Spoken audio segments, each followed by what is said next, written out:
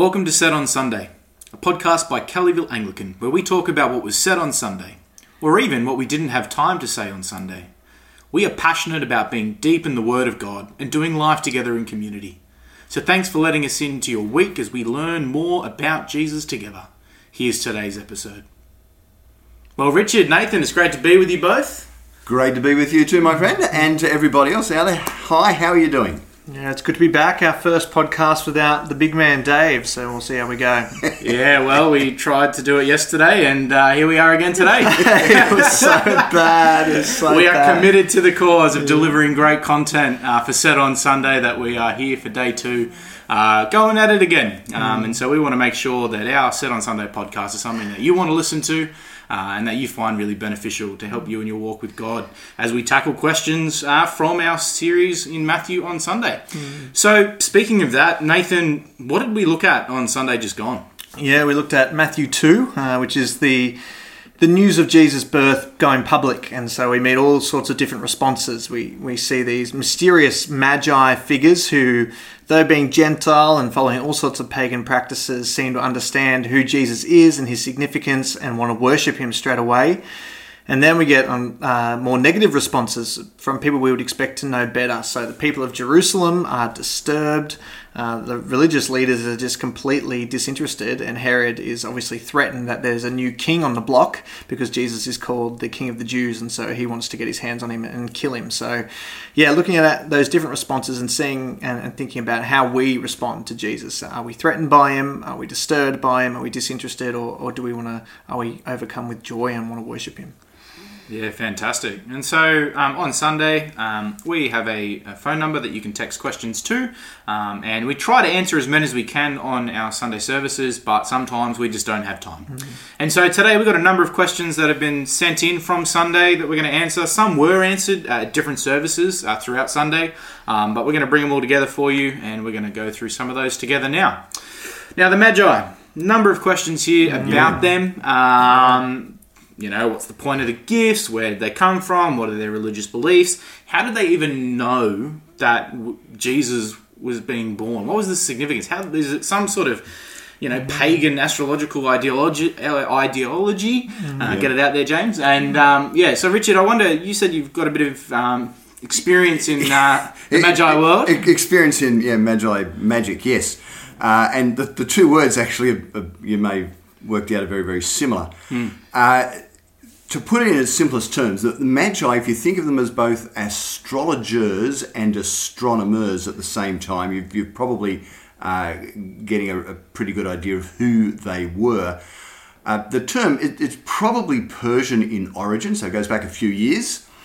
But their religion and the way that they viewed the world probably goes back a couple of millennia. So basically for them, they viewed the future through the lens of astrology, and they followed the 7 heavenly bodies. So it's the sun, the moon, and then the planets Mercury, Mars, Venus, Jupiter, and Saturn. And when you want to find out things about a ruler or a king, then you're looking really to the planet Jupiter and where it sits in various constellations. And by the way, the constellations were their invention as well, or at least in that area of the world.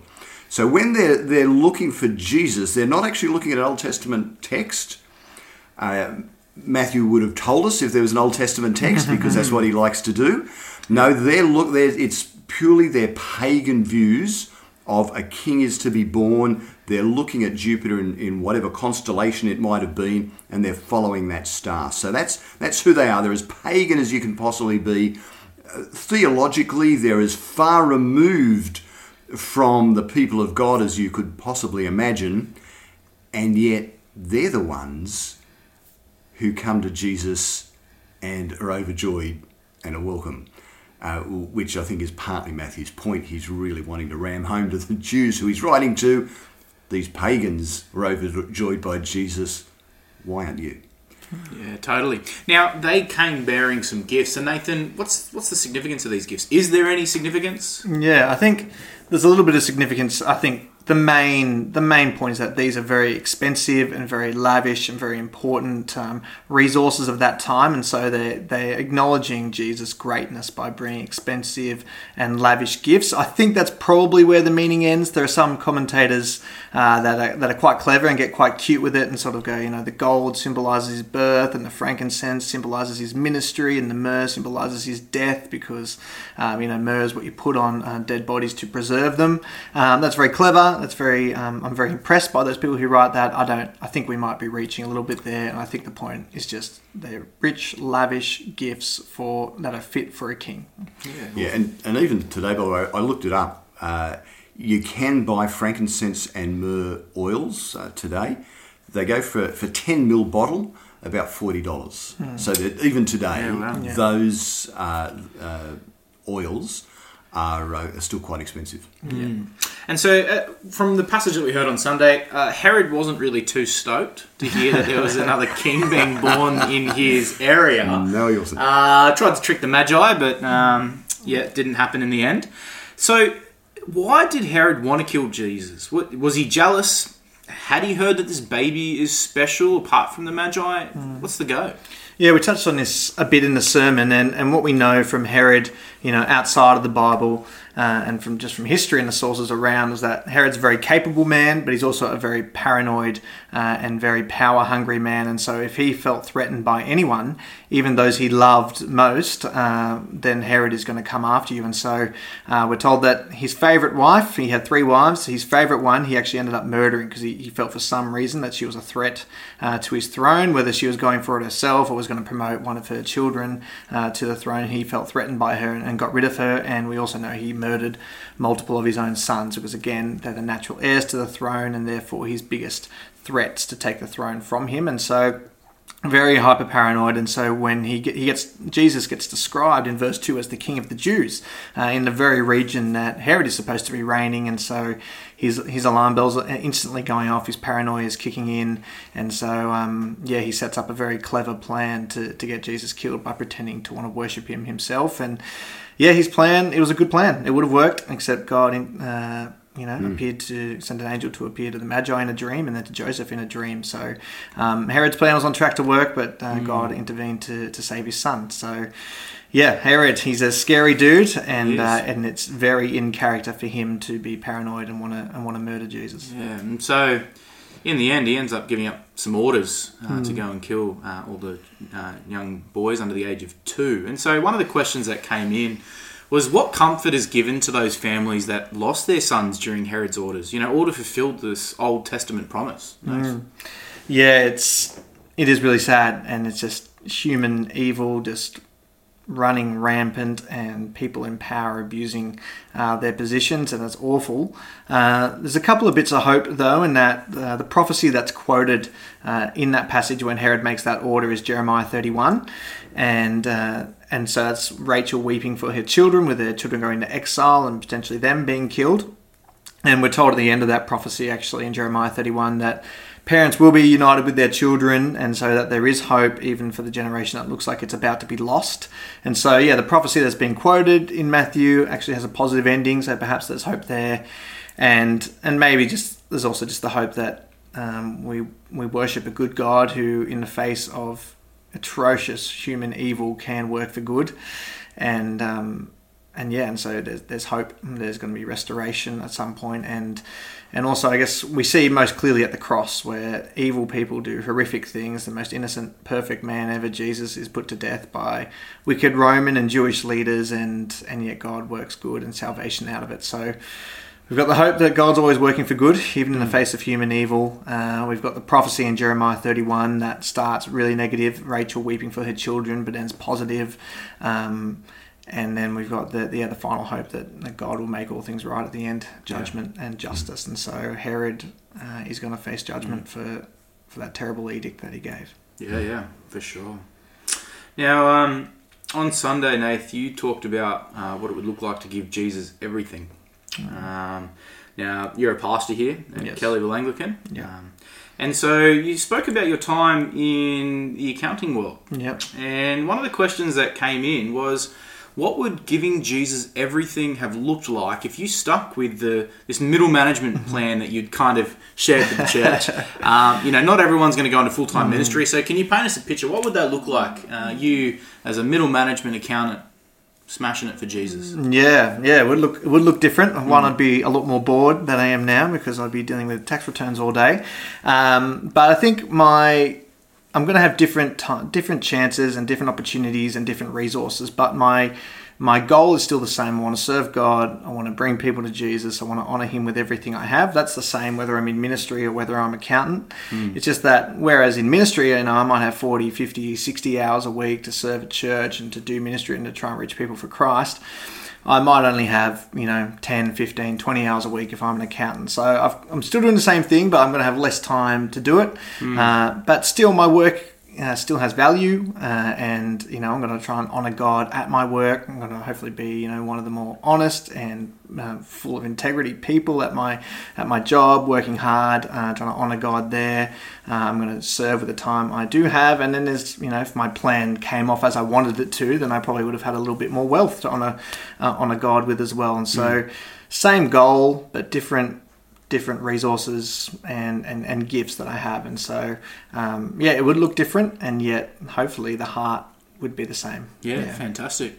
Now, Richard, you haven't always been in full-time ministry. No. It's been a while. I think back in the 1900s was when you were in secular work. The 80s, yes. The 80s, still the 1900s. Yeah. Mate, what did it look like for you before going into full-time ministry? Well, the good thing about being in the secular workforce is that you have people around you who you can tell the gospel to. Yeah. And that was the case for me. I worked in several different offices, and there were always opportunities to speak of Jesus. And I can remember two people in particular. And I can remember one conversation in a car as we were driving between work sites, where I was able to open the Bible and open a passage with a guy who, before then, I didn't realise he'd actually been going to church, and then in his late teenage years, he met a girl and decided prefer to run after women than submit his life to God. But it was I had that opportunity just by being there, and again, there were numerous opportunities to speak of Jesus just with the people that I worked with, and those opportunities aren't here now because the guys I work with are just sitting opposite me right now. We speak of Jesus, that is true, but we're not evangelizing each other and bringing each other towards Christ. So if you know what I mean by that, we're not bringing people to the cross for the first time in the office here. It'd be alarming if we were. If we were.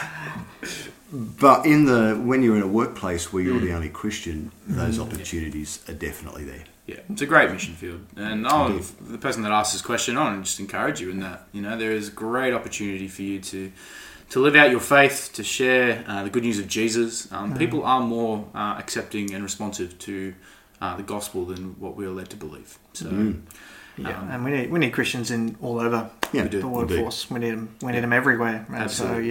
so there's so much value. And obviously, doing ministry is great, but you can honour God and be part of the mission field wherever you are, which is awesome. It is great.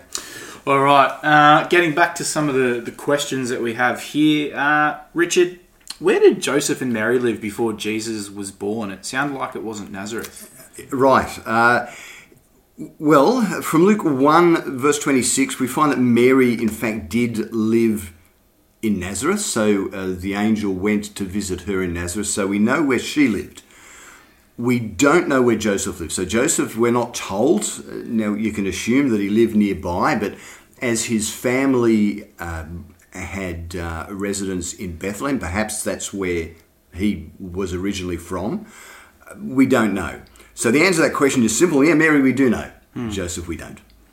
Yeah, okay. Well, we have another one here, and Nathan, I might throw this one to you, mate. Matthew 2:15 refers to the prophecy in Hosea 11:1. Out of Egypt I called my son.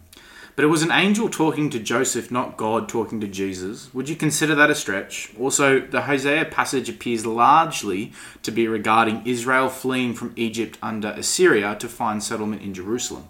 How does this parallel to Jesus? Yeah, well, as a runner, I love stretches. I don't know where I'd be without stretches. So I'm actually very pro. Probably be at the physio. That's right. But I think we're talking about theological stretches, which are not quite as good.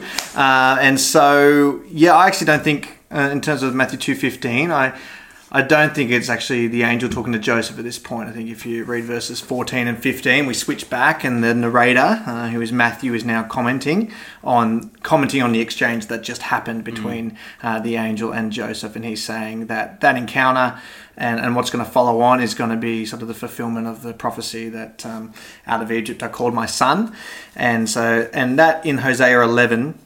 That's God looking back and remembering him leading Israel out of Egypt under Moses back in the book of Exodus.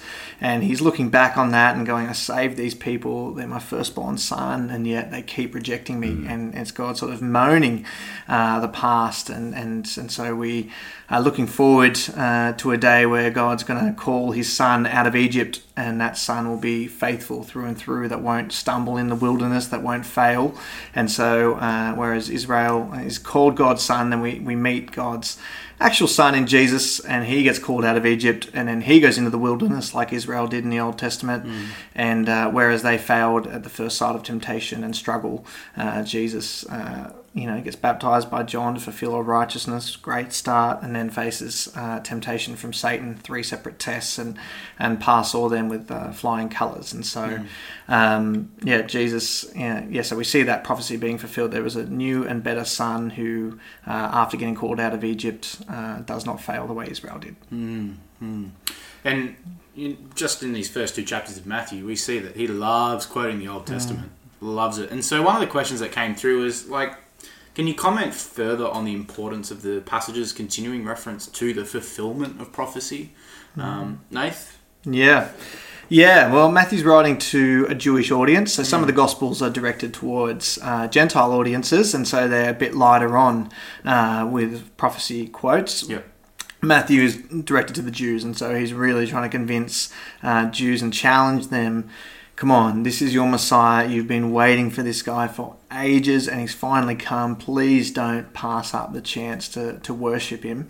And so he's just he's trying to argue as persuasively as he can, and so he's pointing out all his bloodlines, through to David, through to Abraham, and he's pointing to all this Old Testament prophecy that the Jews would have taken very seriously and go, come on, it's so clearly fulfilled in Jesus' life. Like it's all there. He's everything you've been looking for. He's the son of David. He's the son of Abraham. He's the fulfillment of all the promises in Isaiah and Jeremiah and Hosea and come on, And so, it's a really persuasive and powerful rhetorical tool to go to argue from the Old Testament scriptures. And so Matthew, because of his audience, goes to much greater lengths than others, whereas if you're on the Gentiles, it's interesting that it's a fulfillment of prophecy, but it's not going to be quite as weighty as it is with Jews. So the whole way through this book, Matthew's going to really point out every single prophecy that's fulfilled. So it's because of his audience that he goes to such lengths to do it. Yeah. And I just love seeing that, being able to see how the Old Testament points toward Jesus and Matthew's use of that. It's just, it's such a cool thing to see, and just really just brings to life the Old Testament even more when you think of it and read it in the lens of Jesus and him coming. It's just great. Now, this has kind of brought us to the end of our questions for today, but Nathan, we've got to listen to you again this Sunday. Goodness me, yeah. I know. I'm sick of hearing my voice, so I can only imagine what you guys... I know, I'm just trying to butt in then just to change up the sound for everyone listening. But I'm going to have to throw it back to you, mate, because, dude, what are we looking at? Yeah, so we've gone from Jesus, the private birth, now it's gone public, and now we're going to skip forward 30 years. And so we're going to meet Jesus' cousin, first of all, John the Baptist, and he's out in the wilderness and he's preaching, and we're just going to look at the themes of humility and repentance, because everything about John screams humility. His message is a call to repentance, and so we're going to see a bunch of people who immediately come to John and confess their sins and are humble and are repentant, and then we see religious leaders who are coming to judge and test, and John's going to call them out before they even get a word in. So they walk onto the scene and he calls them a brood of vipers. He's not mucking around at all, John, but thinking about humility and repentance because we do follow a humble Saviour in Jesus, and I think it was C.S. Lewis that wrote that it's pride that is the biggest stumbling block for humanity to receive Christ, and so thinking about challenging ourselves, are we humble enough to submit ourselves to Jesus as King, and if we have pride, then that's gonna block us from following the true King, and like Dave's been raising this whole series, we're gonna try and put ourselves as the true King, which just isn't our place. No, that's great, man. Well, looking forward to it. Look, just to let you know what's coming up on this Sunday, there are a gift on every single seat in our church. Yeah. So I encourage you to grab one of those. I'm going to not tell you what it is, but definitely be here this Sunday. We'd love for you to take that home with you. We have the Equip Women's Conference coming up on June 18. So that's a live stream event, but we're going to be hosting that at our church, and so we encourage you to come along if you're a woman. We're looking at Lamentations, and so it's going to be a great opportunity for fellowship. There'll be some food on the day, and so if you want to find out more, email office@kcsydney.com.au to find out more about that. We also have a newcomers event on the 5th of June, so if you're listening to our podcast and want to come check out Kellyville Anglican, we'd love to have you join us. There'll be a newcomers event after the 8:30 and 10:30 services, and then just before 6:15 at 5:30 we'll have one as well, where you get to meet Dave, ask some questions, have some yummy food, not dinner, just a bit of a light supper or morning tea, and we'd just love for you to feel welcome to come to that. I'll be there. I'm sure Nathan and Richard will be around as well. Indeed. And we'd love to get to know you as well. So that's an open invite for you. Well, that brings us to the end of Set on Sunday, episode 4, take 2. If you've made it to the end, thank you. The secret buzzword is pineapples, so if you come find us and say that, then we'll know that you listened to the end. Much more gusto today, guys. Much more gusto. 10 times the gusto 10 than times the yesterday. gusto. So, look, it's been great to have you join us. We really hope you found this podcast today helpful, and we really hope that we're going to catch you on Sunday. So take care, and we'll see you soon. God bless. See you there. See ya.